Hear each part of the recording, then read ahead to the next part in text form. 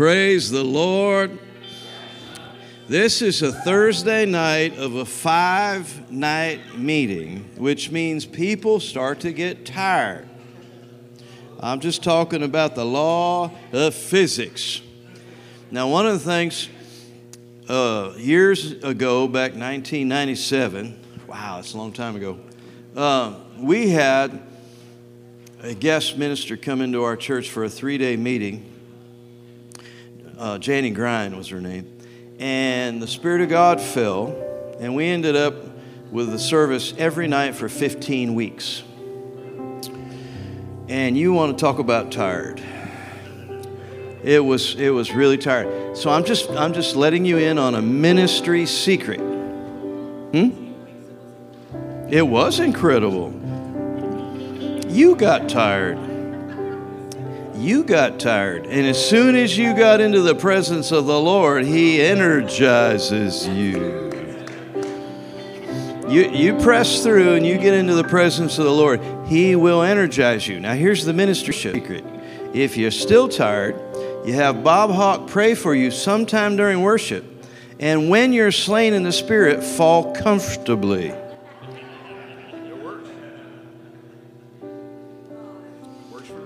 Works for you. No, you're the one that, no, not you. No, not you.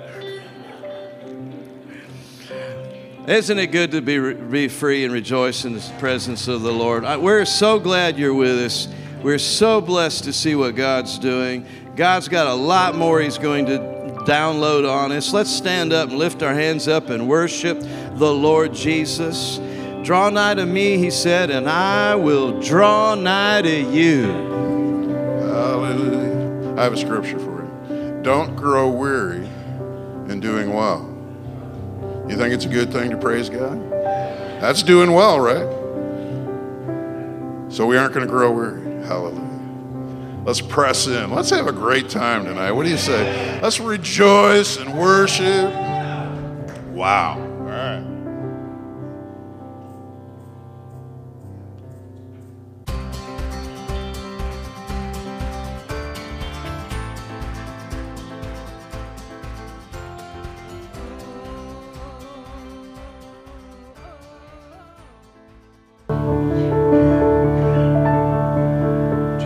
There's a name that's been given to you and me that's above every name. And every knee one day is going to bow to that name. Every tongue's going to confess that name, that Jesus, that we're lifting up in this house. Because He promised you and me when He would be lifted up that He would draw all men. I want to encourage you. I'm going to ask the worship team to go back into this song during this offering. As far as I understand the Word of God, and I'm not a rocket scientist. If any of you know me, you'll know better than that. But I know that name is above every name. I know that faith in that name will bring wholeness to mankind. I know that when we lay hands on the sick in that name, they shall recover. I know that that name is still far above every name that is named. You all know that, is that right? Well, when I was praying, the Lord said there's debt that many are carrying, and they're not using my name properly and seeing that debt as their enemy. He'd asked me to encourage you and to agree for the supernatural power of God to come upon your finances, to come upon your bank account, to come upon your businesses, your ministries, to come upon your households. The supernatural move of what I believe is the angelic assistance that God has given you and me, that they would come and they would minister on our behalf and minister for us. That there's divine connections that need to be made in your life. There's resources that need to get to you that belong to you. There's a harvest with your name on it, And you've got to bring it in. And today we're going to agree with each and every one in this household as they join their faith in the name of Jesus. That your faith and my faith is in that name, in the power of that name, knowing that the resurrection power is able to raise you up into a place of listening to the Holy Ghost, listening to that still small voice, listening for the instructions that He's going to give you to bring you out of that debt, to bring debt cancellation to you, to bring you into a promotion of business, if that's where your heart is, to bring you into a place of divine connections, in which many of us all need those divine connections, because it just takes one connection to bring you into that secret place where you belong. And I believe that's a place where you owe no man nothing but to love him. Can you agree with me? If you need an envelope for your offering today, I want you to slip up your hands. You understand this is good ground. I wouldn't stand here and encourage you if I didn't believe that. I've been connected to this ministry probably longer than some of you have been alive. And God has never failed me. He's never forsaken me. He's delivered. I almost be embarrassed to tell you how many times He's had to deliver me out of my own messes. I know none of you guys have ever made messes financially, but I've made a blunder of them. And He's brought me out because why? I understand the principles of seed time and harvest. I understand the understanding of when I put my finances into a ministry thing in good ground. And I'm here to tell you, this is some of the best ground I'm aware of. And because of that, I expect that 30, 60, and 100-fold. I expect when I give, it's given back unto me, good measure pressed down and shaken together and running over. God's going to cause men to give into my bosom so I can do my assignments in life. I don't know about you, but I believe this stuff. I don't know about you, but I know that when I give, and I don't give grudgingly, my brother and sister, and you all know me, well, at least some of you do. I don't give because the pastor twists my arm. I give because why? I listen to that still small voice of the leadership of the Holy Spirit, because those that are led by the Spirit of God are the sons of God. And when I hear the voice of the Lord, I want to be quick to obey, because I want a quick harvest, because we don't have much time left. And if I don't live to see it, I know most of you will. Because after 1:20, I'm out of here. But I'm here to tell you, my friend, you ask Him, what is that He would have you to do tonight? We're not twisting your arm. We're not begging you. You understand the principles of that. You are people of faith. You're people of the Word. You're people of the Spirit. And we all hear Him. And it's when we're willing and obedient. He promised you and me we'd eat the good of the land.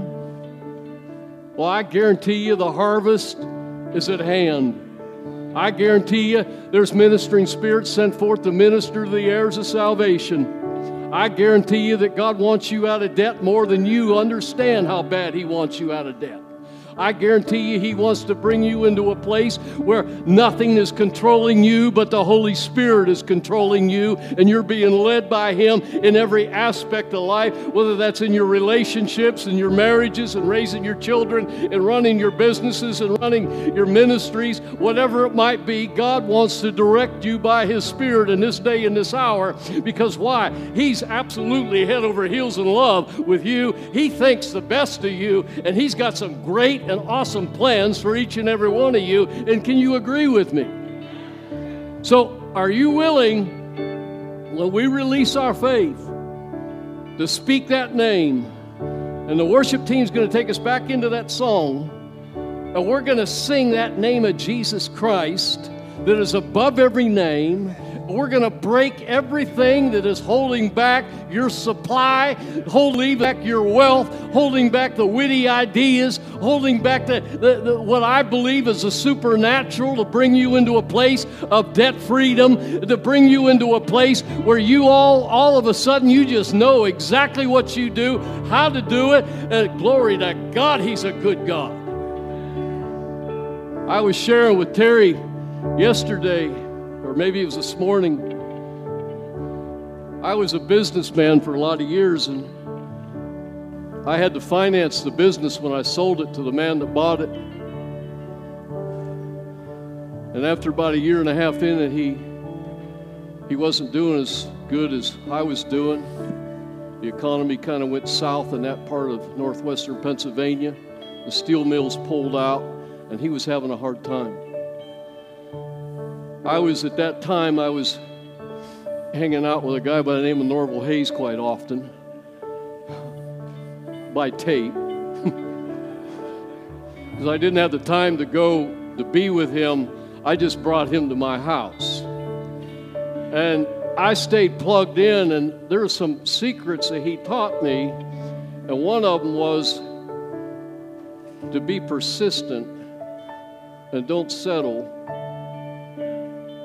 for what you know isn't God. He taught me some things of learning how to pray in the Spirit and tap in to the directions of the Holy Spirit, and then not being, I believe the word stupid was used today. I guess I'm allowed to use that too, brother. And not to be stupid, okay? And I know there's nobody stupid in here, glory to God. Aren't you glad you have the mind of Christ? Well, I told my wife, I says, I hate to tell you all this, but I will. I told my wife, I says, I'm not coming out. We had a restroom that was my office. Can you believe that? And it was a pretty good-sized room in the house that we were at that time. So I knew I didn't have to leave for no reason. Because I brought a coffee pot in there. If you know me, I had to have my coffee pot. I had to have the facilities that I needed when I drank coffee. And I said, I'm not coming out. I don't want you bothering me. I mean, unless it's an emergency. And my children were little at that time.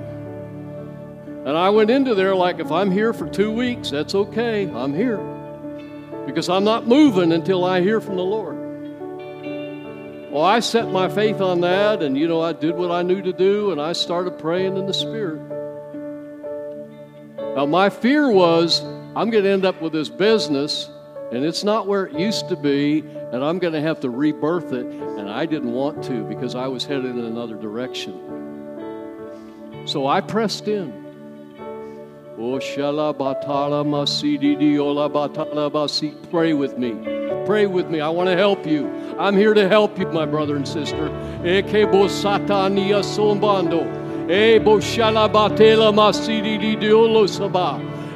meshaka mahanda dola boshidi di dola bosaba.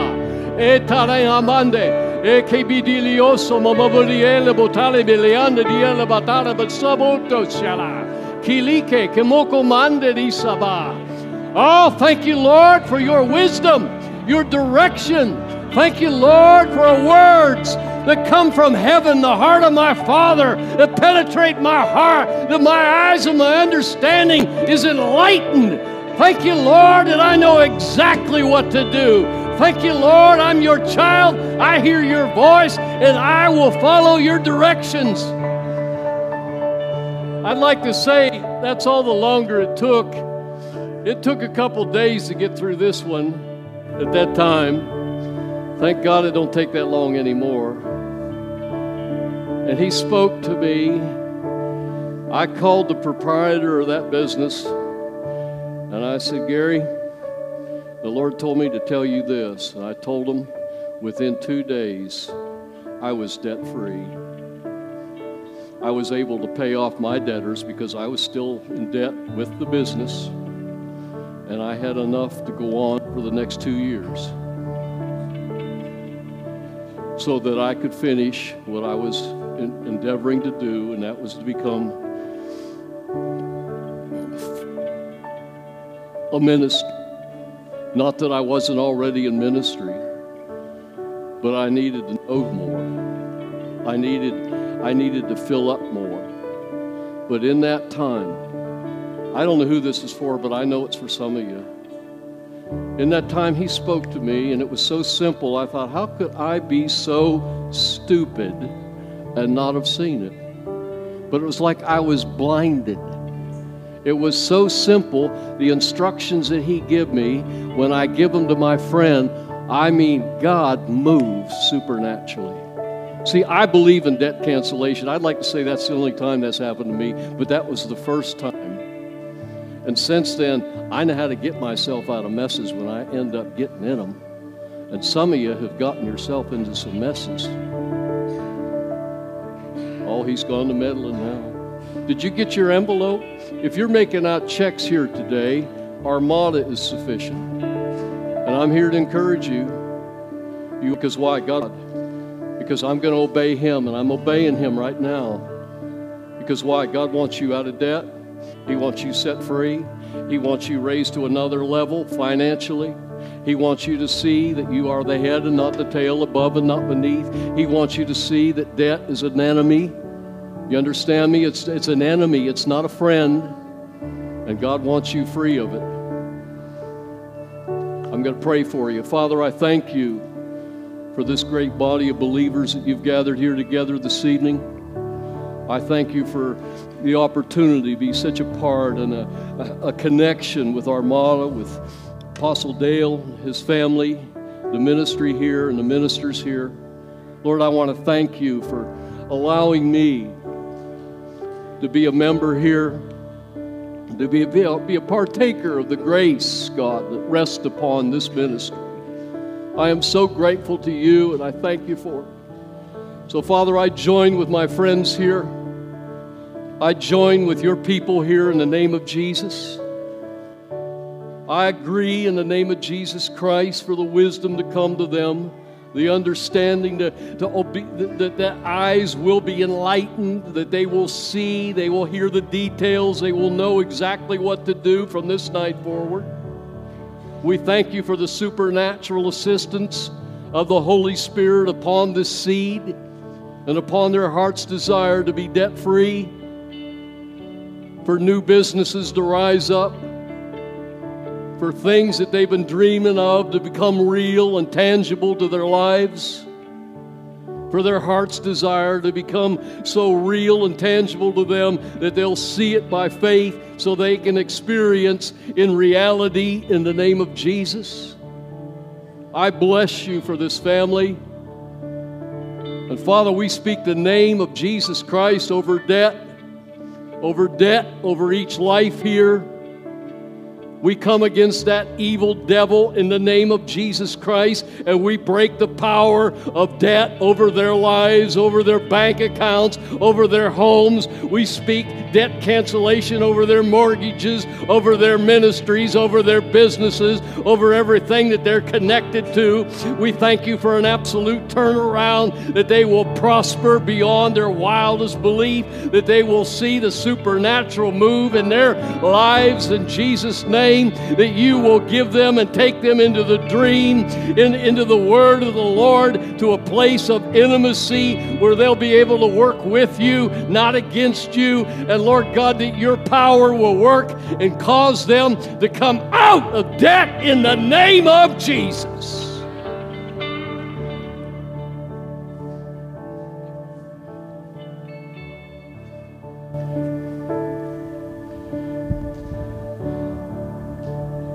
Now, I want to instruct you folks, because you wouldn't be up here if my dear brother didn't believe in you and didn't know that you had faith to stand in front of this great congregation. So I'm asking you to join me and John and this great team here to believe God that there will be no debt in this house or in any house that's represented here. That God supernaturally is going to move on their behalf. That the supernatural power of the angelic hosts that are sent to help and assist them will be put forth in the name of Jesus by the word of the Lord. That wisdom will impact them, that they'll see things, they'll know things, they'll know how to direct and what to do. Can I have your agreement? See, when I'm doing a marriage, I ask the wedding party, are you in agreement? Because if you're not, get off the stage.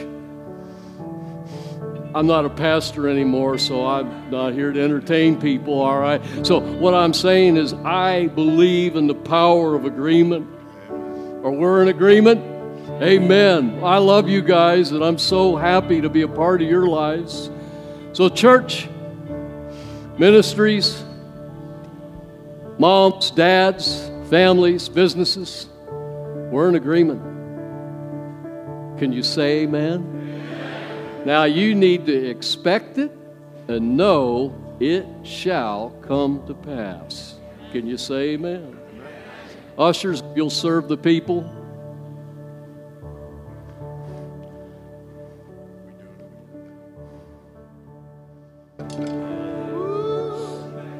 Jesus, Jesus,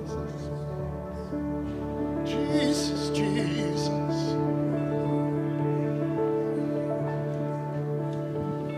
Jesus, Jesus. Jesus is Lord.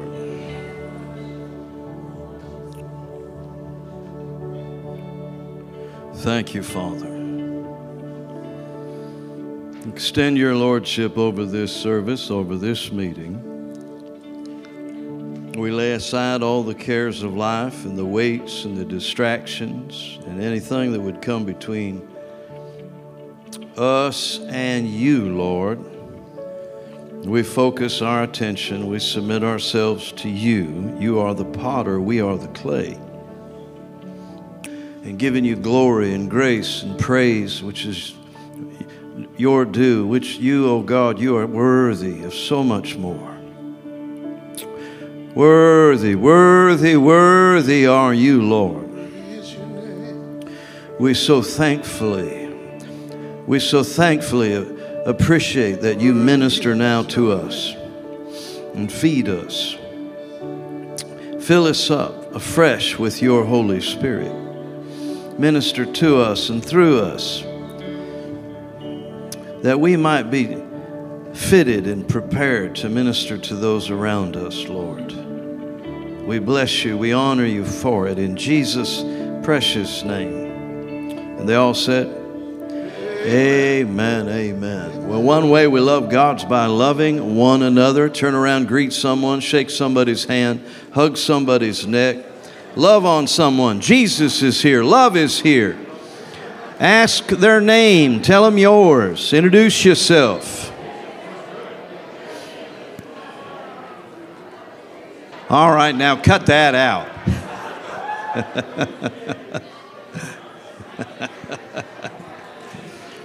Come on, children. Let's quit playing. Put your toys back in the toy box. Come on. Some of you even back there trying to get coffee. Shame on you. Come on in here.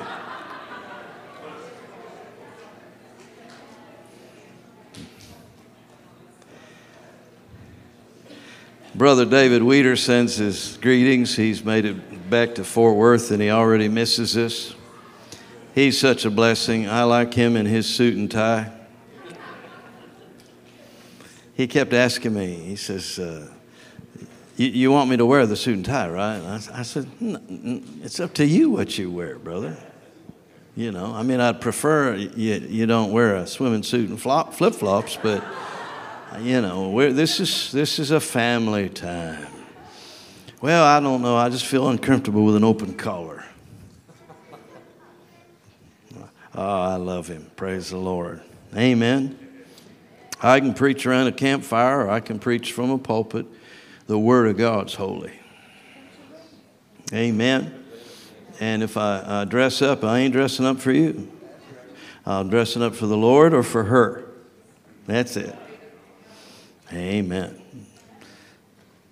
I thought she'd say amen, but I didn't get even an amen out of that. Let's open our Bibles to Ephesians chapter 1. and read some of or at least one verse that we've been reading all week. Let's start here in verse 3. Blessed be the God and Father of our Lord Jesus Christ, who has blessed us, past tense, with all spiritual blessings, all meaning all spiritual blessings in heavenly places in Christ. I think we pretty well brought out the culture of the New Testament and how Paul even had to distinguish between the blessings here and those in the afterlife, or when we all get to heaven. And you know, in Corinthians there, in 1 Corinthians 15, I remind you, he said, if in this life only we have hope in Christ, we are of all men most miserable. Amen. Which means the current disposition of the church at the time was the blessings are for now. Well, then that pendulum swang, and we began to postpone blessings. Well, it's both. It's not either or. It's both and. Amen. Heaven is a wonderful place, and I, you know, you ought not be afraid of going there. I have family there. Amen. It's really not that far away. It's just through this veil of flesh. Heaven is not a geographical place way out beyond the last galaxy. And we think of Jesus seated at the right hand of God as being far away physically. That throne's in this room. You know, the kingdom of heaven is at hand, meant we have access to it, and men press into it.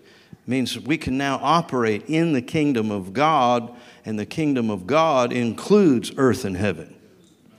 But the kingdom of heaven refers more specifically to what we would call the spirit realm. And God is, in some manner, blessed us with His divine authority that what we bind on earth is bound in heaven. It's not the other way around. We determine here things that happen there. In fact, faith itself, when we have hope as a blueprint, draws from that realm of the Spirit and brings it into this realm in manifestation or substance.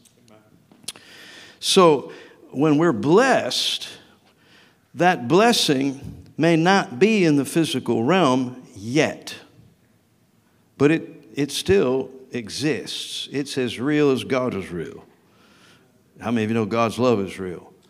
Well, then what are you worried about, you know, a new pair of shoes or a new pair of clothes? Even Solomon was not dressed as fine as the lilies of the field, and we just cut them down and throw them in the furnace. How much more is He going to clothe you, O ye of little faith? See, He always tied faith to operating in these spiritual things or in this realm of the Spirit. And if you read the book of Hebrews in one sitting, you'll find, and I'm just doing a little bit of review, that where Jesus, Paul very clearly says, all authority and power was put under Jesus' feet, that Jesus is seated at the right hand of God. He's quoting Psalms 110, the most quoted Old Testament scripture in the New. Ding-a-ling, ding-a-ling. You had to be here. Yeah. And so there's certainly something about Jesus being seated that is important if it's the most quoted verse. And Paul even repeats it and says, there is nothing left that is not put under His feet. It's all there. Jesus said, all power and authority has been given unto me. There's no other power. He's got it all. There is no other power. Jesus has all authority and power. And then Paul says this, and yet we don't see everything under His feet. We do not see it. Well, if you take that phrase and just keep moving through the book of Hebrews, you'll bump into only one issue where you don't see it, and that's the very definition of faith. That faith is the substance of things hoped for, the evidence of things not seen. So if we really want to be contextual, faith is meant to appropriate that position of the throne. And the boldness I can say that is because, according to Paul and according to Psalms 110, it encompasses everything, because everything's under his feet. Well, faith then works for everything, because everything's under his feet. But those things that are not seen, you don't just get it out of your mind that those things that are not seen happen to be, like a new house, a new car. Those things are so small. The things that are not seen is the throne life. Or that as we go back here now or not back, but forward, or scroll over. I wonder, every once in a while I hit my Bible and I try to be able to see it bigger, but I can't. Preach from an iPad once and you're ruined, But anyhow, down to verse, let's look at verse 19. What is the exceeding greatness of his power towards us who what? See, faith is the link between this realm and that realm. It's the mode of operandi. It's how we see into that realm and how we bring from the realm of the Spirit into this realm. And it begins with this mighty power. In fact, it's the most explicit expression of God's power and exercise that you'll find in the Bible. 5 different words are used here. See, it's everything is under Jesus' feet. There's nothing that's not under Jesus' feet. Yet we don't see all of that yet. In Hebrews 11:1, what things you don't see, is brought into reality through faith. Okay, just hold all that with you and we'll keep reading. That mighty power which he wrought in Christ when he raised him from the dead and set him at his own right hand in the heavenly places. That's the same phrase from verse 3, where all our blessings are. See, him being seated is where all our blessings are. Are you following me? Your healing is tied to his being seated. Your debt cancellation is tied to his being seated. Your victory over the devil is tied to his being seated at the right hand of God. Far above all principality and power and might and dominion. Now, see, these things exist. Satan's world still operates. I don't have the time. I thought I'd get into it, and I don't know yet, but maybe we'll a little bit tomorrow. But let me briefly share with you one of the kingdom parables Jesus taught that is often overlooked is the parable of the tares, they call it. Tares, which is a weed. And it's a very simple parable. The parable is that the master sowed good seed into a good field. But while he slept, an enemy came and sowed weeds or tares into that field. And so as it began to grow up, the servants of the good master came and said, look, tares are growing amongst the good seed. And the good master says, and you need to get this, an enemy has done this. He did not say, well, God is sovereign and he knows what he's doing. He did not say, well, God needs your little baby in heaven, obviously. He did not say, all things work together. He's done this. Amen. He said, an enemy has done this. Let them both grow together. Because if you pull up the tares, you're going to pull up the wheat. Do you understand if God judged the world right now that innocent people that are going to be saved tomorrow would be lost? Did you know in James chapter 5 that half of this problem of how long it's taking is because God is so doggone compassionate? He's more compassionate than Bob Hawke.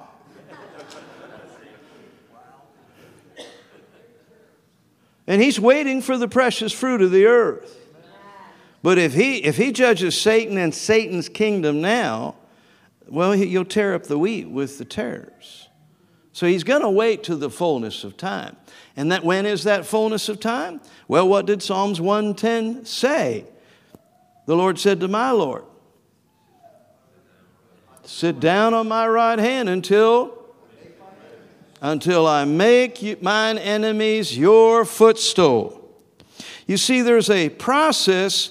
This process of harvest is actually a process, there's different metaphors to describe the same thing. Don't get confused by that. Did you know the body of Christ is described as a wedding and a bride? It's also described as a building. Could be unflattering. Right? But it's just simply a change of metaphor to describe something spiritual, because you're describing color to a blind man. You have to find a way to express truth, right? So one aspect of expressing truth is a harvest. We're going to wait for the harvest. But another way through the book of Revelation, truth is you've got to overcome. And all through the book of Revelations, Jesus said it this way: to him who overcomes, I will grant to sit with me in my Father's throne. Amen. He said in 1 John, young men, you've done well. You've been filled with the Word of God, and you have overcome the wicked one. You see, there is a personal victory over the devil. Amen. But that personal victory over the devil will be accomplished by your faith not just in the seating of Christ at the right hand of God, but in the fact that you're sitting there too. Amen. And to overcome is simply one more metaphor to express this amazing exaltation of the Lord Jesus Christ, who humbled himself and became obedient unto death, but God exalted him. Did you know the Bible says God exalted him higher than the heavens? Well, that ought to redefine your whole idea of what heaven is. Heaven itself being a metaphor. I mean, heaven is a real place, but it's not a real physical place. It's a real spiritual place. I don't know but what heaven's passing through here tonight. Amen. Now, I don't want to get distracted because I could get off more into the parable of the tares and end times, because all of this does impact end times. Part of overcoming is preaching this gospel into all of the world, and then what will happen? Then the end will come. So obviously overcoming these enemies and putting them under Jesus' feet has something to do with the world evangelization and reaching out. Amen? So if we're in God's purposes and following God's plan, I'm sorry, church that doesn't have a missions program, amen. It's incredible to me how quickly we allow simplicity to fade under the devil's deception. Paul warned about that. We got to just keep things simple. Amen? I always have enjoyed preaching in Bible schools in foreign countries. I try to keep it as simple as possible. One reason, because you're using a translator. And you can't wax eloquent, You can't give the 3 Ds of ministry, because it don't work, And dear Lord, you can't tell jokes, typically, because they don't translate. So just don't even try, right? But you can be simple, and I always like to be simple. I always start out with the Bible school students. God is good. Amen. The devil is bad. Do you got it? All right, we've passed Theology 101. Let's move on to the next subject. But people really, they don't get it. They don't. And they don't realize that there is an enemy and that we must stand against him. Jesus is far above all principalities, powers, and might. Well, these things must mean something. But he is far above them. The question is, are you and I? And Paul addresses it in the book of Romans to the church in Rome. He said, look, shortly, that means there's a span of time yet. Shortly, God will crush Satan under your feet. See, there's a process. There's a fight to fight. Paul said, fight the good fight of faith. Amen. And a part of that is the patience of God and walking in His patience and understanding who you are seated at His right hand. Well, let's keep on. He said, far above all principality and power and might and dominion and every name that is named. Names are powerful. And everything that you deal with has a name. Arthritis is a name. Yeah. Liver disease is a name. Yeah. Sexual addiction is a name. And you can fight in the flesh and in the devil's arena, and he will beat you every time. But if you'll walk in the Spirit, you will not fulfill the lust of the flesh. Amen. If I have time, I will get into that tomorrow. But we're always dealing with a spiritual dyslexia where we read things backwards. And we think that if we put the flesh under and we can live holy long enough, we'll one day break through into the Spirit. And we will then be spiritual. That's the whole holiness movement is based on that principle. And they used to make people take their jewelry off when they came to the altar to pray. Because you've got to overcome the flesh before you can be spiritual. But Paul said, walk in the Spirit and you will not fulfill the lust of the flesh. That means you have to start and jump into the Spirit as ugly as you are. You could even be stupid and walk in the Spirit. You say, but you mean I could walk in the Spirit when I'm in sin? Yes, or you could not repent. Because repentance is a spiritual act. Can you say the grace of God? Amen. Turn with me to Hebrews 2. Well, no, hold on. We got to finish one other thing here. Let's keep reading. So we're far above all principality, every name that is named. Verse 22, and He put all things under His feet, gave Him to be the head over all things to the church. Now we go into the metaphor of a body. Who's our head? Jesus. All right? So He's the head, one version says, for the benefit of the church, which is His body, the fullness of Him that fills all in all.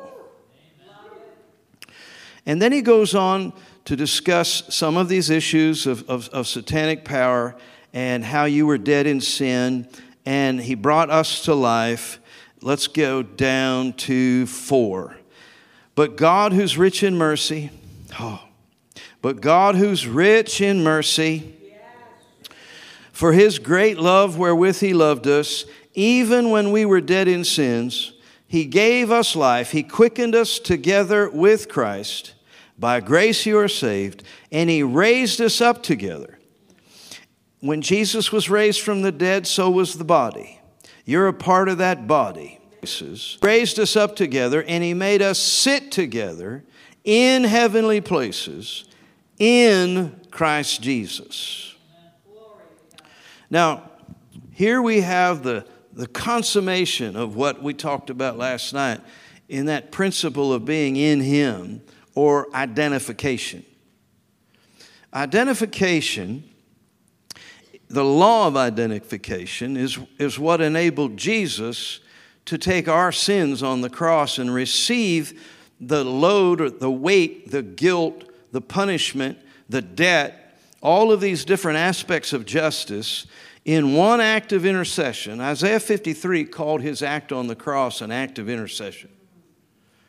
And by doing that, He took all of that sin.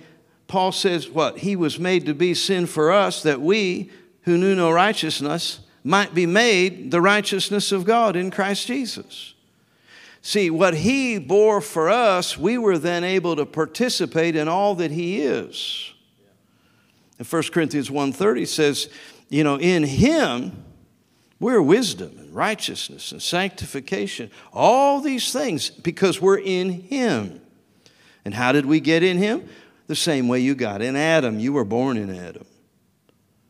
The same way Levi got in Abraham. Abraham paid tithes to Melchizedek, and Paul says in Hebrews that Levi paid tithes to Melchizedek because he was in Abraham. Well, you were in Adam, I was in Adam, and all the consequences of Adam's sin came down upon the human line. Amen. But Jesus came and received all of that and canceled it all the way back to himself because he's the creator. That even as I'm a son of Adam and I receive his sin, now I can get past my head that used to be Adam to the Son of God. And we see the Son of God in the lineage in the book of Luke. So just as I'm in Adam, now with that sin being destroyed, I can go all the way back to the top.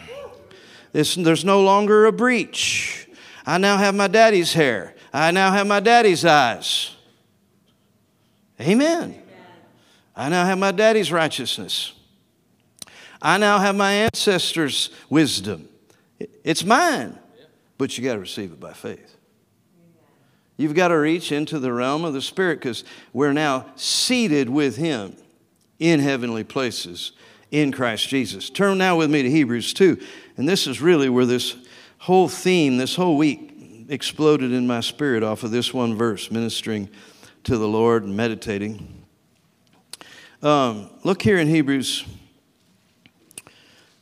we'll start in verse 15. Well, in fact, let's back up to 14 because it applies to so much of what Pastor David has preached, what David Weeder has preached, what others have talked about. Hebrews 4, verse 14. Seeing then that we have a great high priest. Who is that high priest? Come on, I got 2 people in here that know who it was. 3 people know who it was. Who's the high priest? Yeah, Jesus. He has passed into the heavens. Jesus, the Son of God. Let us hold fast our profession. Now, that doesn't mean if you're a butcher, stay a butcher. It's not that kind of profession. It's it's what you say.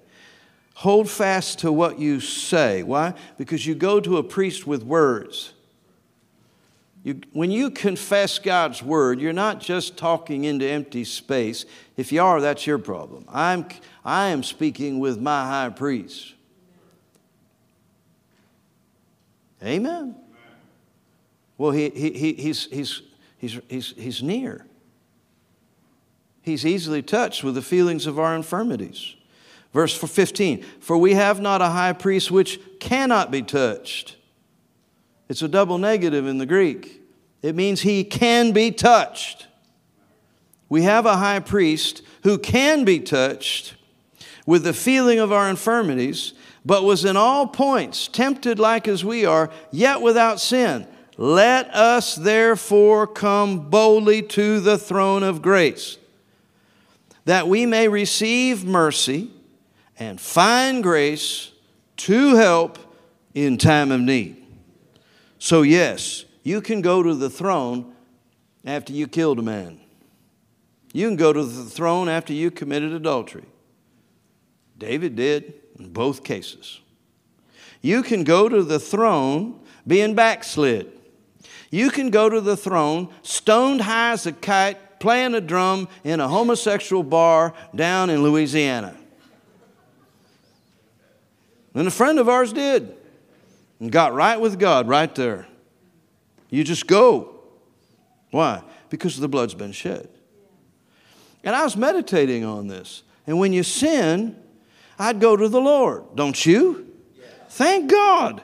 1 John 1 verse 9 says, if we confess our sins, He's faithful and just to forgive us our sins and to cleanse us from all unrighteousness. You know what that means? It means we just need to keep and hold fast to our profession, come to our high priest and confess our wrongs. I've been in unforgiveness. Forgive me, Lord. He's faithful and just. Faithful means He will forgive you every time. 700 and how many? Yeah, 490. Thank you for the math here. He said he could do the numbers. You can't do the numbers. He's faithful. He will do it every time. You can't wear him out. Amen? Don't ever get tired of repenting. Somebody told my cousin one time, you're a lousy sinner. And he started laughing. He said, you know, I am a lousy sinner because I sin and 5 minutes later I repent. I'm not good at it. I like that. I'm a lousy sinner. So no, He's faithful. He will forgive you every time. And He's just. Amen. That means this is the right thing to do. Amen. The blood cleanses me. Amen. The blood. Thank God for the blood. Amen.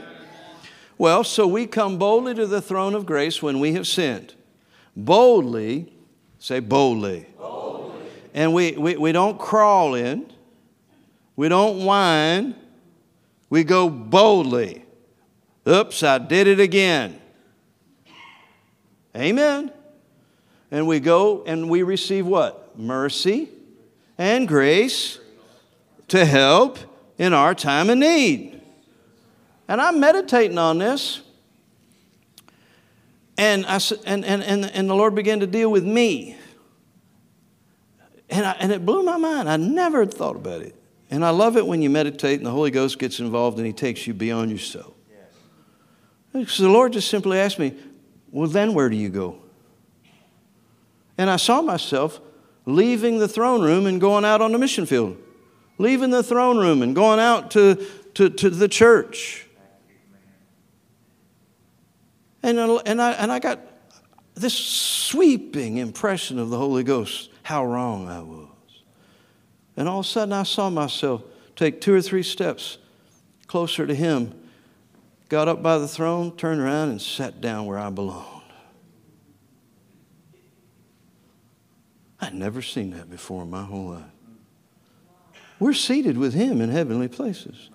The reason I wasn't in the throne room is because I'd sinned. Yeah. Go to John 15 and read about the vine. You'll find out what sin will do. It doesn't cost you your place in eternity. It costs heaven's place in you when you sin. You still go to heaven. God will figure out through grace. I mean, I believe you can lose your salvation. I just don't think it's that easy to do so. But I'll tell you what you can lose easy. His peace. His place in you, His heaven in you. Oh, you want that back. One nice thing you always can know if you're dealing with a backslidden believer is they're miserable. I'll be honest, it's one way I pray. I said, Lord, I thank you, Lord, they're eating pig slop. Make them miserable. Katy Perry is just the most miserable singer on the planet Earth. But she's coming back. Come back, Katy. I pray for her every time I hear her music in the grocery store or some restaurant. Katie Hudson, you come back to Jesus. That's her real name. Pray for her with her real name. Katie Hudson.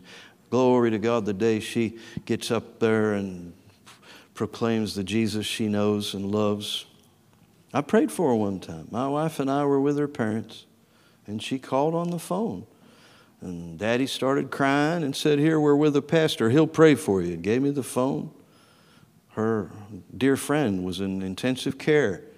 Here she's in the height of all of her money and all of this stuff. And what does she do when someone she loves in intensive care? She cries out to God. Thank you, Jesus. Well, when you get in the throne room boldly, doesn't matter how much sin's on you, you'll find grace and mercy in your time of need. But then, friends, I just want to challenge you. Don't leave. Don't leave. Walk up and sit down where you belong. Amen. Be seated with Him in heavenly places. See, the point in this, and I began to see it, it's changing my prayer life. What do you do seated on a king's throne? You rule. You make judgments. You make decrees. You declare things.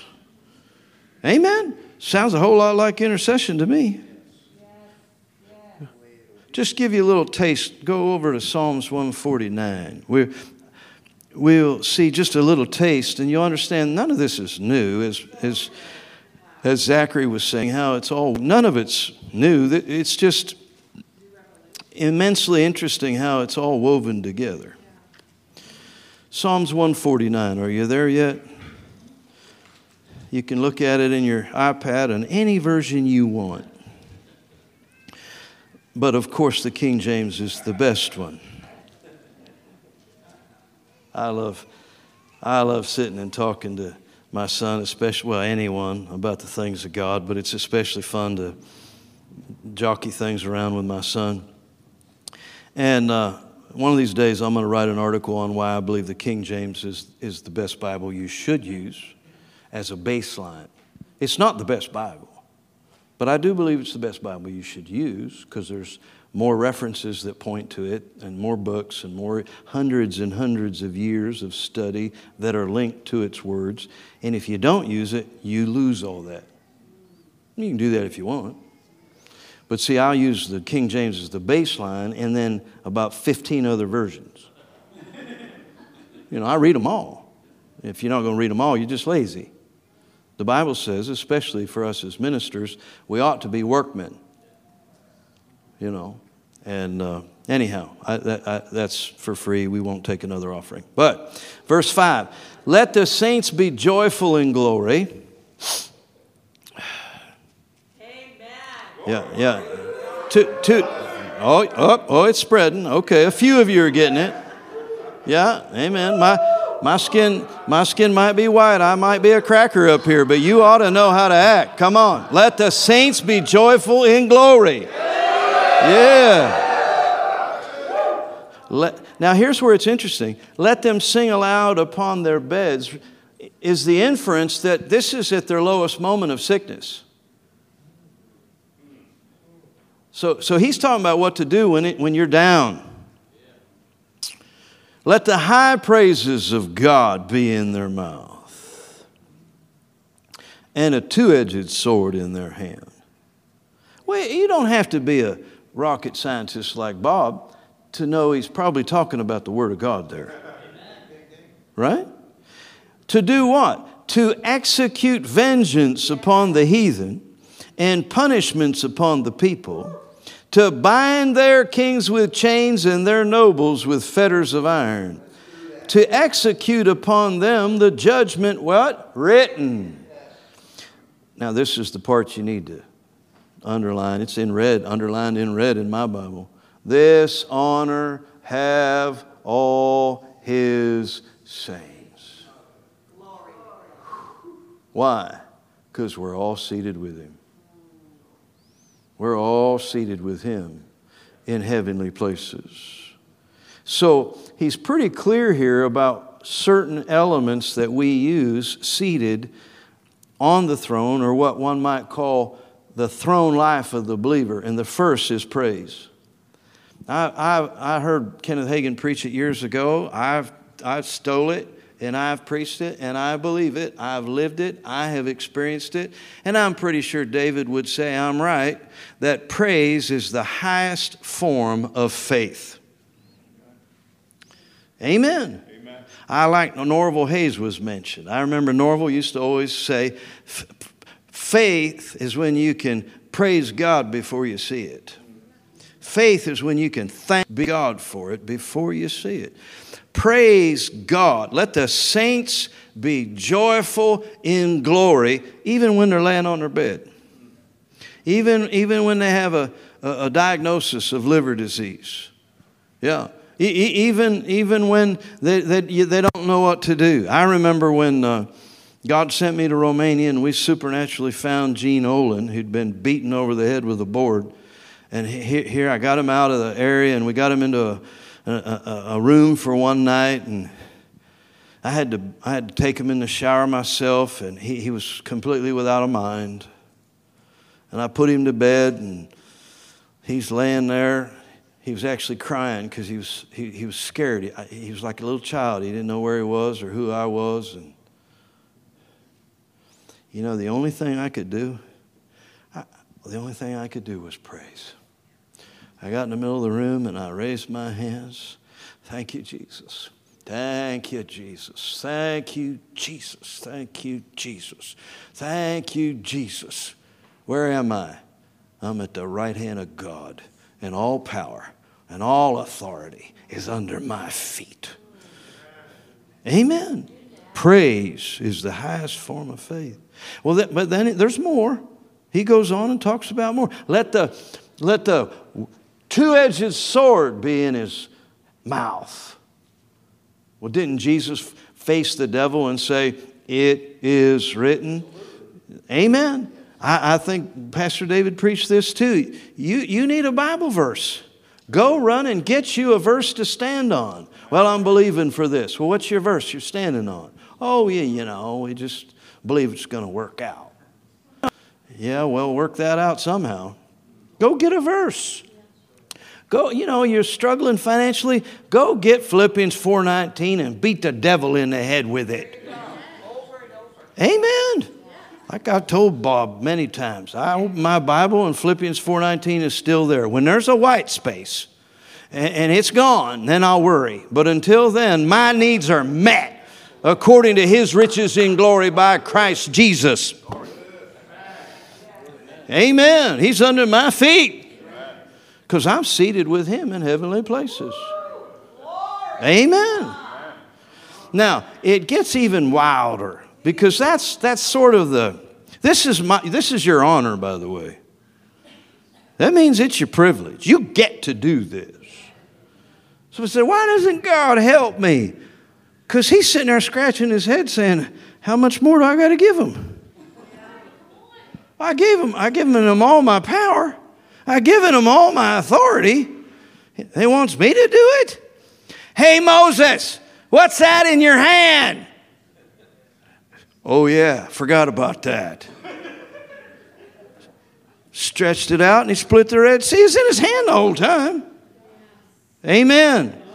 Well, what's that in your hand? The Word of God. Amen. The Word of God. And so it's an honor. But that's just what we get to do. We get, you know, that's another thing I remember Norval saying. He says, I'm worried about the millennium. I'm wondering, you know, all the devils are going to be locked up for 1,000 years.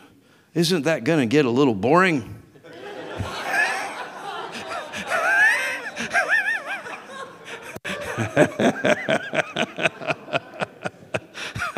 I liked Norval. Amen. For those of you that never knew who Norval was, look up the word wild. They put his photo there. Norval was wild. Amen. But we've got other things here. Binding is here. Bind up the devil. No, you don't. I remember David mentions Dr. Ken Stewart. In 1983, I was in Tulsa, Oklahoma. I moved down there to go to Rhema, but I went early to get a job in the summer, and Ken Stewart started a church. So I started going to Ken Stewart's church. And he had a children's minister by the name of Willie George. But when you went to the church, which was a strip mall, you know, the storefront, you had to go by a porn theater. It was right in the same plaza. And he didn't like that. So every morning before we would start the worship, he'd make the whole congregation turn that way. It was over there, point, and we'd all curse that thing. And it burned down. I'm not kidding you. It burned down. I thought, dear Lord, don't point at me. I wonder how much power we have that we haven't used. Amen. And but it gets even greater than this. Let's go back to Ephesians 1. Because not only Well, let's read it again, verse 1. Chapter 1, verse 3. Blessed be the God and Father of our Lord Jesus Christ, who's blessed us with all spiritual blessings in heavenly places in Christ. God is Lord of all, including time. See, we're in Him. And it's all through the Bible if you look through it, for it.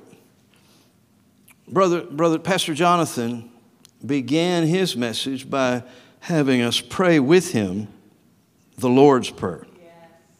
It's actually the disciples' prayer. The Lord's Prayer would be John 17, but we call it the Lord's Prayer. Do you know how it starts?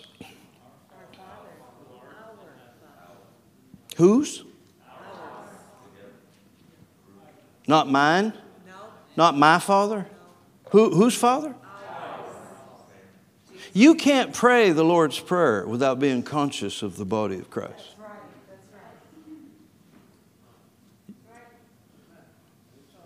We are in Him. I mean, you begin to see it even in what I just quoted to you, Philippians 4:19. My God will supply your need. It doesn't say my God will supply all my need. You're not quoting it right. Paul wasn't talking about himself. He was exercising his faith for the same body that happened to be in another city.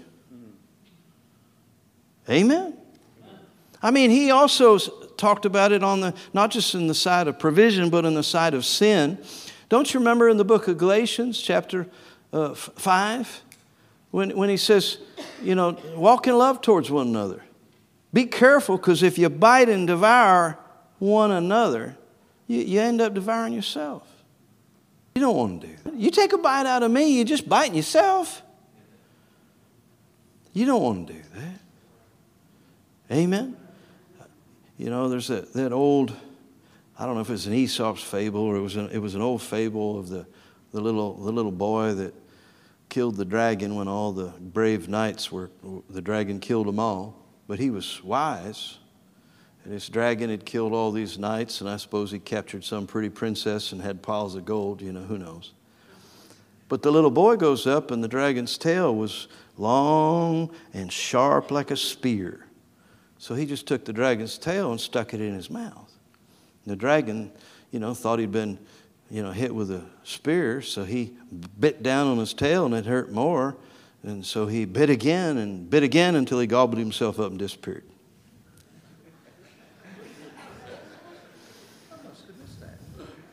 The worm Ouroboros. Okay. Yeah, you can look it up. Anyhow, you say, what's that got to do with the Bible? I kind of think it influenced Paul. Don't bite on the body of Christ. You're going to eat up the body of Christ. Yeah. Even then you begin to learn that you can go boldly to the throne of grace and find mercy and grace for somebody else. Isn't that what it says in 1 John? If you see your brother in a sin, you go to the Father and ask life. There is some sin, he said, that you can't deal with. You can't do it. But in many, many cases, you see a backslidden brother, why don't you go boldly to the throne? Well, by the way, you're already sitting there. Ask life. And God will give him life. I spent some hours one night that prompted by the Holy Spirit, and there was a backslidden man in the church, and his wife was crying over him. He'd disappeared. He'd gone out whoring around. Just prompted.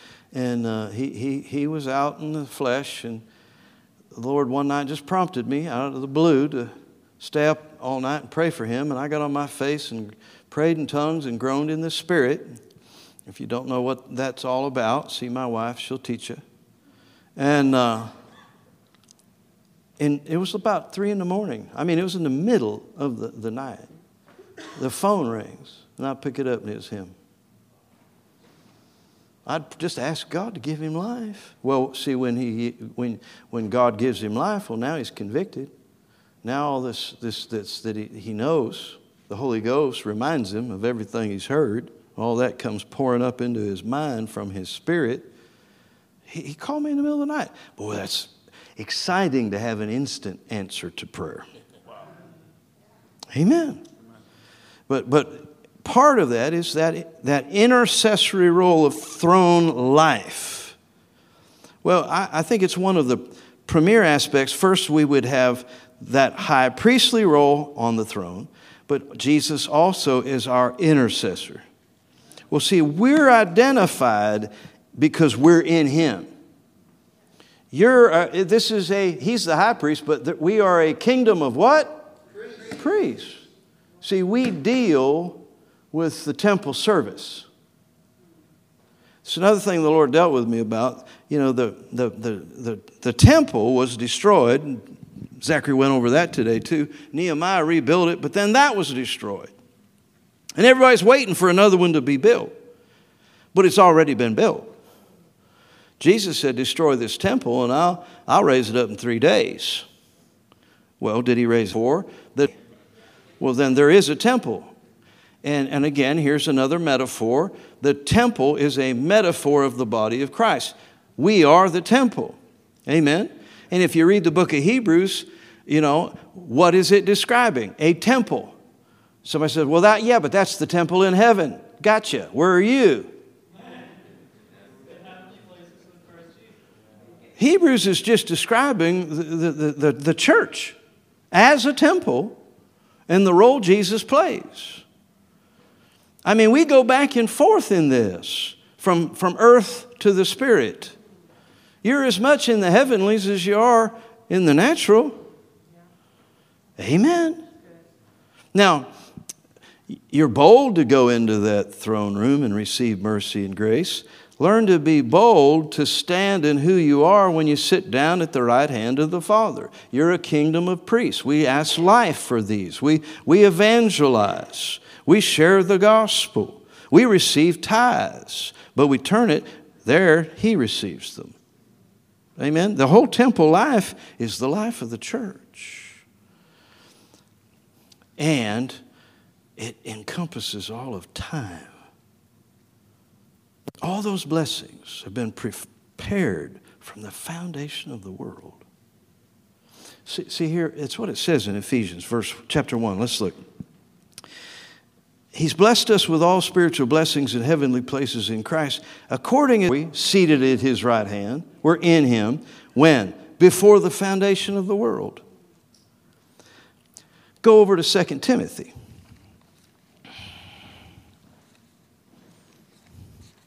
I find some of the greatest comfort in what I'm going to teach you, or remind you, most of you, because you've heard me teach this before, or according to Bob, it's probably been festering in you. 2 Timothy 1, verse 9. He saved us. Anybody in here saved? Yes. Do you know where and when? Yes. Amen. He saved us. He called us. Did you know you're called? Yes. Well, if you prayed the prayer in Ephesians 1, you know your call and you have hope to do it. Hopeless people have not prayed to find out what their call in life is. If you know your call, it genders hope. All right? And he's called you with a holy calling, not according to our works. It's not according to your IQ. It's according to his purpose and grace, which was given us where? In Christ Jesus. Not by Christ Jesus. Jesus isn't the one who gave it to us. It was given to us as part of our being in Christ. Being in Christ means there's purpose in the place we stand. Everything about you is about purpose. There's not a parent in here that could look at their little newborn baby and say this is an accident. Amen. Before the world began. See, God knew your name before the world began. God knew everything about you. I still remember the day I was driving into, when God gave me this personal revelation, this illumination of this point. I was driving into Washington, D.C. to teach a Bible study 3 blocks from the Capitol building. And it's hard to get parking. And often I would park sometimes a mile away and walk because it was just easier. But then I got mad about that, and I would start praying when I left Pennsylvania. And I mean, I'm praying to get a parking spot, you know. And then I got good at it, and I just made sure, you know, the ring road around D.C., that's when I'd start praying. And I'd get my parking spot. I mean, when it's a question of walking a mile or, you know. Well, this one day I was driving in to teach this Bible study. I forgot to pray. I don't know what it was. And I literally pulled up to the light. I'm going to pull up to this light. There was this little Korean grocery store on the left, and I'm going to turn right. And it's about, you know, half a block, and that's where the house is. And I made a red light, and I realized, I forgot to pray. And just out of your gut, you know, it just kind of come up without thinking, quick, Lord, you got 30 seconds to get me a parking spot. And then it hit me. And I started laughing. He knew about this for eternity. Before he said, let there be light, he said, oh yeah, and Dale's going to need a parking spot. Yeah. And I just saw it with so much faith. Before your problem existed, he's had an eternity to work on an answer. And it's all in Christ. All of it.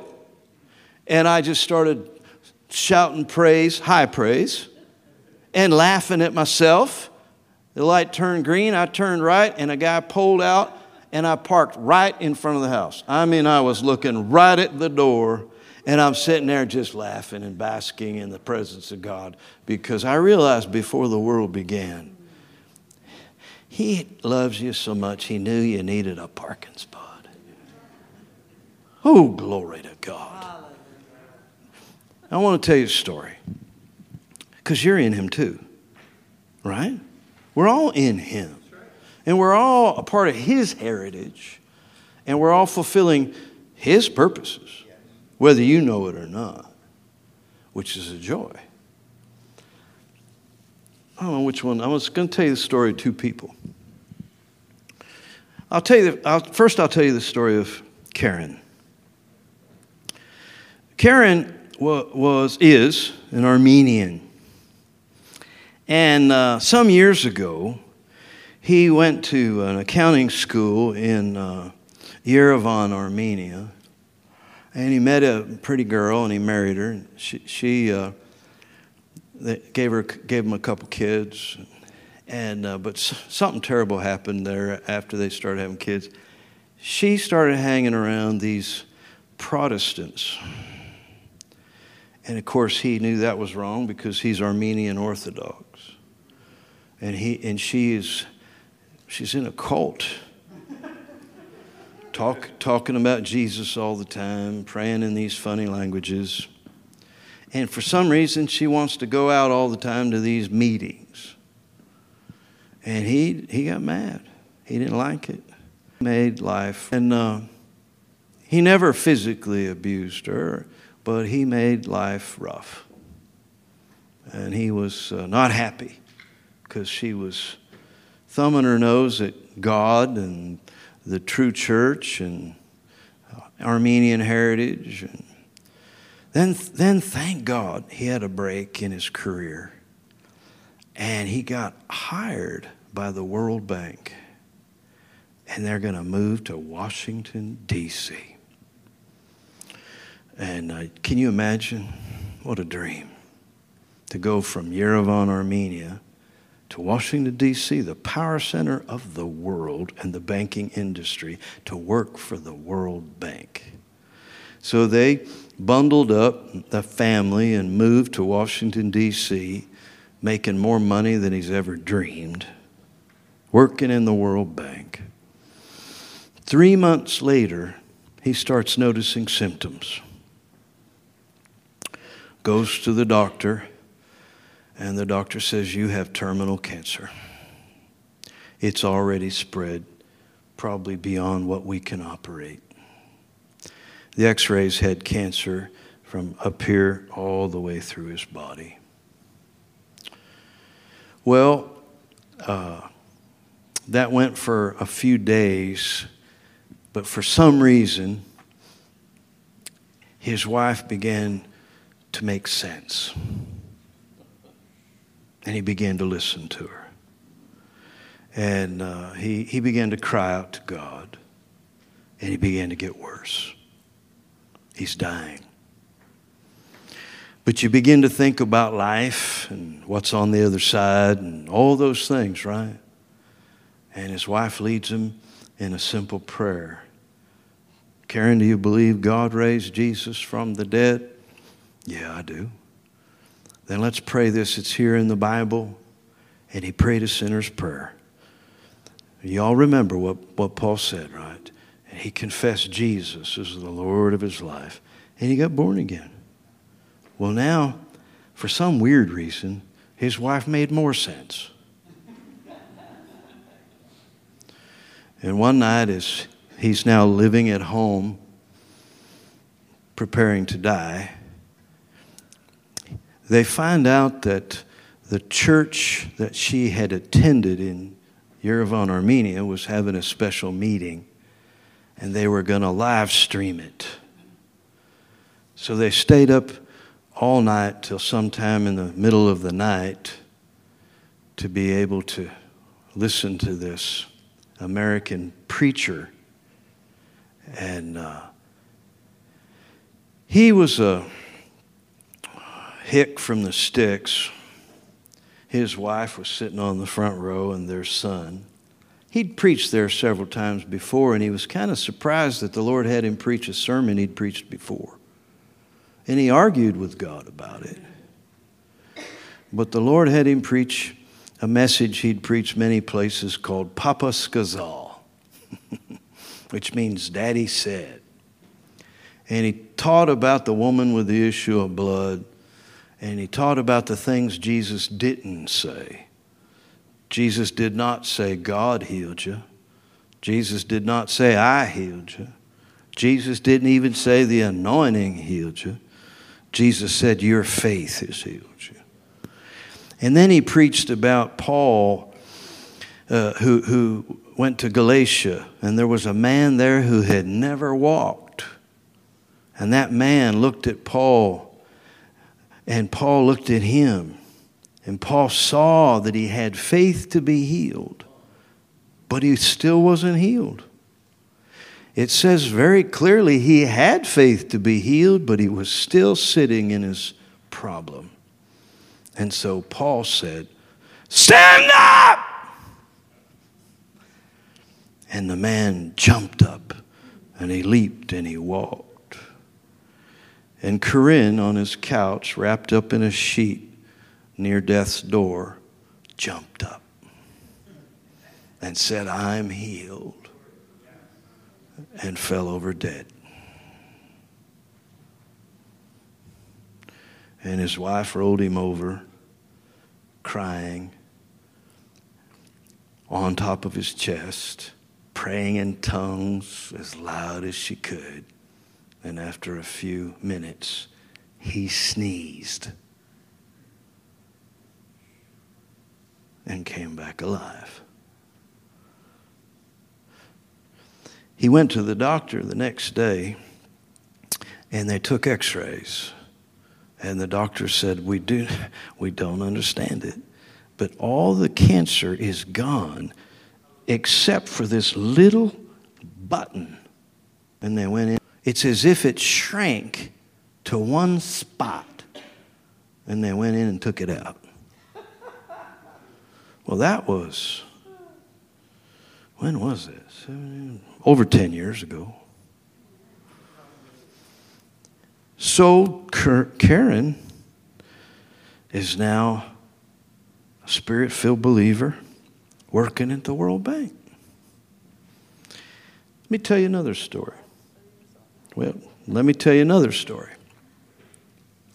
Right around that same time, about a year later, There's a woman named Anna. Y'all mind if I tell you stories? I know you're word people, but the word's in this. Right? You give me 5 minutes?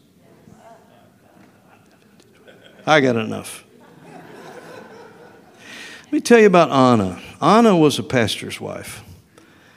A good pastor's wife, not really even a pastor's wife, a lay preacher. And her husband broke with tradition because in her church and in her country, pastors don't become politicians.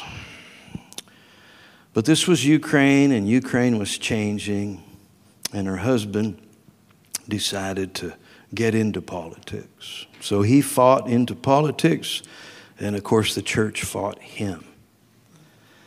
And she followed along with him, and he rose in politics with the nickname the Bloody Pastor, because they blamed him for the deaths of different people. Well, things were happening, and he rose up and became quite effective and was appointed to be what we would call the Speaker of the House, the Speaker of the Parliament. And at that time, according to Ukraine law, the law of secession, if the president fails, the Speaker of the House becomes the president. Well, there was a revolt, a revolution of dignity, and millions of people went to the square in Ukraine. And the Russian puppet president, Yanukovych, ran away. So overnight, Anna's husband, Mr. Turchinov, became president. Ladies, can you imagine that? One day you're a pastor's wife, and then you're a politician's wife, and then you wake up one morning and you're the wife of a president. Sounds like a Netflix TV series, doesn't it? Yeah. So one day, Anna, the government is now being run by her husband, and everything is in chaos. And the president comes to her husband, and says, I got a request to meet with an American pastor. Can you believe it? There's an American pastor here who said God sent him to meet with me. But Anna, the Russians have kidnapped an admiral in Crimea, and I need to deal with that. So go find out what this crazy American, don't waste my time, but go find out what he wants and report back to me. So she goes to meet this American. He's a hick from the sticks. And they sit down in a cafe. She says, I'll tell my husband everything you tell me. I work for him. He lives in his office. I only see him an hour a day. But I promise I'll faithfully tell him everything you tell me. You have 5 minutes. Well, this American looks her in the eyes, and he begins to tell her what God had told him. And the power of God fills the room. And Anna forgets that she's a president's wife. Talking to a pastor, that must seem comfortable. You can trust pastors, and he seems like a nice guy. She began to talk like a pastor's wife. So she began to cry and to talk about the problems they were facing. When the president, Yanukovych, ran away, he destroyed all the papers. All of the military, all the top generals were Russians. They all disappeared. We know we have weapons, we know we have ammo, but we don't even know what warehouse or what city. We don't even have the keys to the cars, so we have to use our own vehicles. They shredded all the paperwork. We don't even have phone numbers for emergencies. We don't have even the phone numbers to call our own embassies. And this surprised the American. because he was pretty naive, and probably you could say he was a little stupid.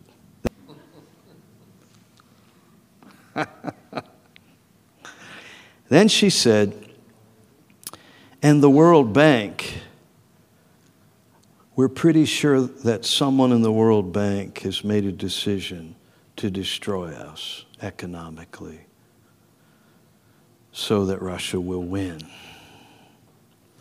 We don't know who to talk to.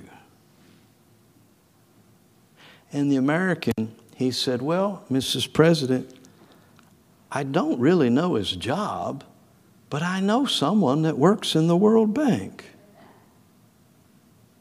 Would you like me to talk to him? Oh, yes, please. Anything you could do would be wonderful. So the American, when other conversations ended, went back to his apartment that he was living in and got on his computer, on Skype, and he called Karen. It was late at night in Ukraine, so it was morning in D.C., and Karen had just gotten into his office. And he turned on the Skype and he said, Pastor Dale, so glad to see you. Where are you? And the American said, I'm in Ukraine. And Karen says, what? Pastor, I came in this morning and there was a note on my desk to go to the president's office, the president of the World Bank. I just came back from his office. I went to his office and he gave me a large folio of paperwork and put me in charge of Ukraine.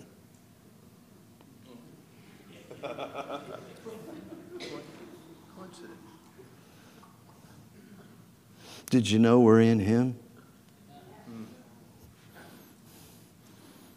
Did you know we're in him? The man that's fulfilling his purpose. We're in him. You have a purpose. That's why you can't die. Oh, I want to be healed to get rid of my pain. How about I want to be healed so I can do the work of God? Because there's been weeds sown in your life. And they want to pull up the wheat. An enemy has done this. Amen?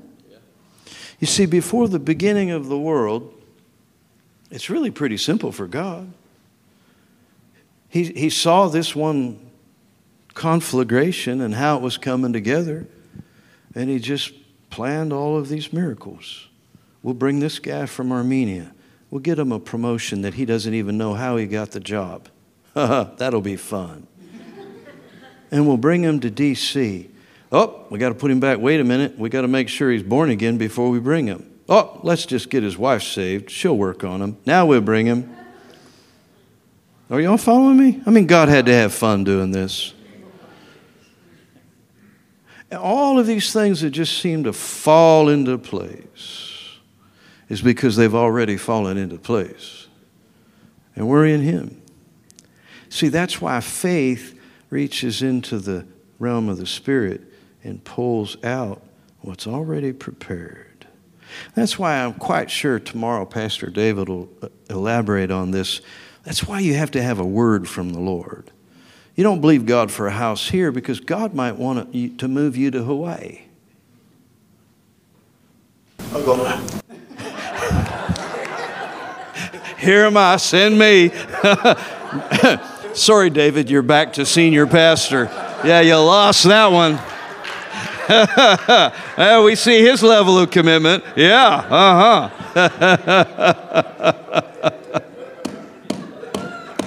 I love it.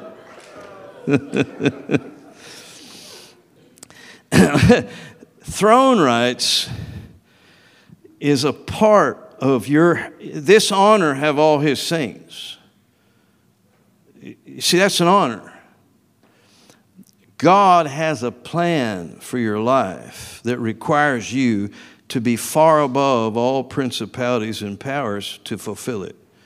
God has a plan for your life that requires you to overcome so you can fulfill it. Satan's plan and these principalities and powers still exist. These tares, the weeds, they still exist. They need to be subdued. They need to be rooted out. They need to be overcome. There is a personal victory over the devil.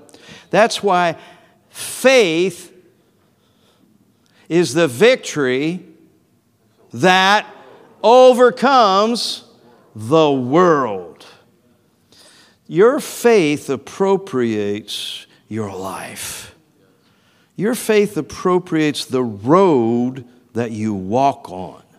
Your faith appropriates the provision, the apple tree that you pick while you walk on the road of God's purpose. I don't know why I'm saying this, because it's way off. It's not off subject, but it's way off my train of thought. Somebody must need this. The closer you get to your purpose, the more you'll see a manifestation of the gifts of the Spirit. See, my purpose was obviously somehow tied up with Karen and the president's wife. And there was a manifestation of the working of miracles that I'd preach the right sermon thousands of miles away, that he would get through live stream and she'd raise him up.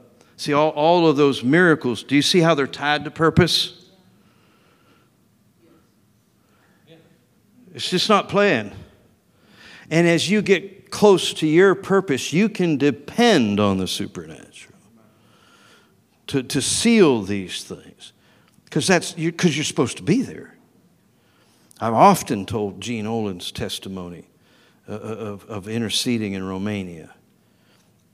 It's an incredible testimony of God's provision or preparation. He had taken two intercessors from CBN, two women, on a mission trip to Romania back in the 90s when it was rough. And they would go to churches and teach on intercession and intercede. And they'd visited many, and it was time to go home because they were out of money. That's one of the ways, the laws of missions. And they got to the place where they needed to get back to Bucharest to fly back to the U.S. And the only way back was by train. So the two ladies stayed at the hotel, and he said, I'll go to the train station and buy 3 tickets back to Bucharest. And that'll basically use up all our money. So, this is it. So he goes to the train station, and he's in the line to buy the tickets back to Bucharest, and he's praying in tongues. And the Spirit of the Lord speaks to him. Don't go to Bucharest. Go the other direction, further away, to some other church. I don't remember which one. An all-night train ride. Well, he had enough money to do that. But now, Lord, if I do that, we're even further from the capital, and I ain't got no money now. But the Lord said, buy the ticket. So what are you going to do? What does it take to this next step of his? What is that step? Yeah. Say it again. See, your purposes aren't just going to fall on you. There is a fight of faith. There is an enemy you have to overcome. Sometimes it's your worry and your care. But the Lord gave him instructions, and he was obedient. So he bought the tickets for the 3 of them. He went back to the hotel. They weren't as excited as he was. But they're locked in. What are you going to do? So they get on the train, all-night train. They end up in the next city. They get up in the morning, and Gene is a good Boy Scout, so he's cleaning up the compartment. And he looks under the seat where he'd been, and way back in the cobwebs was a ball about this big of a brown paper bag, all scrunched up and covered with cobwebs. It's not his, but he's a Christian. So he takes a pen, and he fishes it out, and he's picks it up. He's going to throw it out. So he goes out in the hall. There's a trash bin at the end of every hall. And he gets to the trash with this ball of garbage. And he has good old Pennsylvania Curiosity. What's in it? So he opens it up. And there's a wad of 9 $100 bills underneath his seat on his train. Where's that come from? I'll tell you where. Before the foundation of the world, God said, oh yeah, hey Gabe, don't forget. Make sure there's $900 underneath that seat. See, there might be a miracle under your seat, but you better be in the right seat. I'm going to do that one day. I am going to do that one day. That just would be fun. But do you understand what I'm saying? You have to be in the right seat. Oh, it's an old Pentecostal sermon about the prophet, and God told him to go down to the brook Cherith, and I will feed you. Where? See, I don't care how much faith you have. You could go to the wrong river and starve. Amen. Some of us have experience at that. Right? But your purposes linked up with knowing that I'm in Him and underneath my feet, every principality, all the problems, every name, where? Underneath my feet. Hallelujah. Did you get anything out of that tonight? Amen. I'm gonna unhook there and have a wonderful time tomorrow night laying hands on everybody. That's why we bought oil. I was really disappointed in Deb. It's not the size I was asking for. There's a bigger size. But we'll work with that one. Where's Deb at? God bless you, Deb. We'll work with it. We'll ask God to expand it. But we're gonna have an anointing service tomorrow night. Anybody want to be anointed? You know, Bob will slather. I will anoint. We got that other word? Y'all looking at me like, stand up on it. Was it good? Did it feed your faith? Because if it fed your faith, you'll tap into it. You'll tap into it in Jesus' name. Amen. You're over all of your problems. Amen. Let's put our foot on the head of the devil, no matter what it is. Amen. I like looking at David because he's always got his foot on the devil's head. Amen. Maybe tomorrow night we'll check for, we'll show the shoes, the heels. We'll see how much squishy we got on there because we've been stomping on the devil. Amen. Lord God bless the people.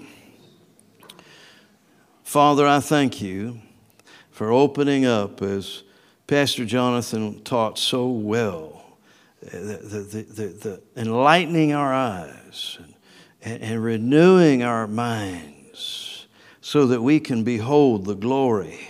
And as we behold the glory, be renewed. And from glory to glory, from this image that as we see Jesus, we will be like Him. And we thank you for it in Jesus' name. Amen. Amen.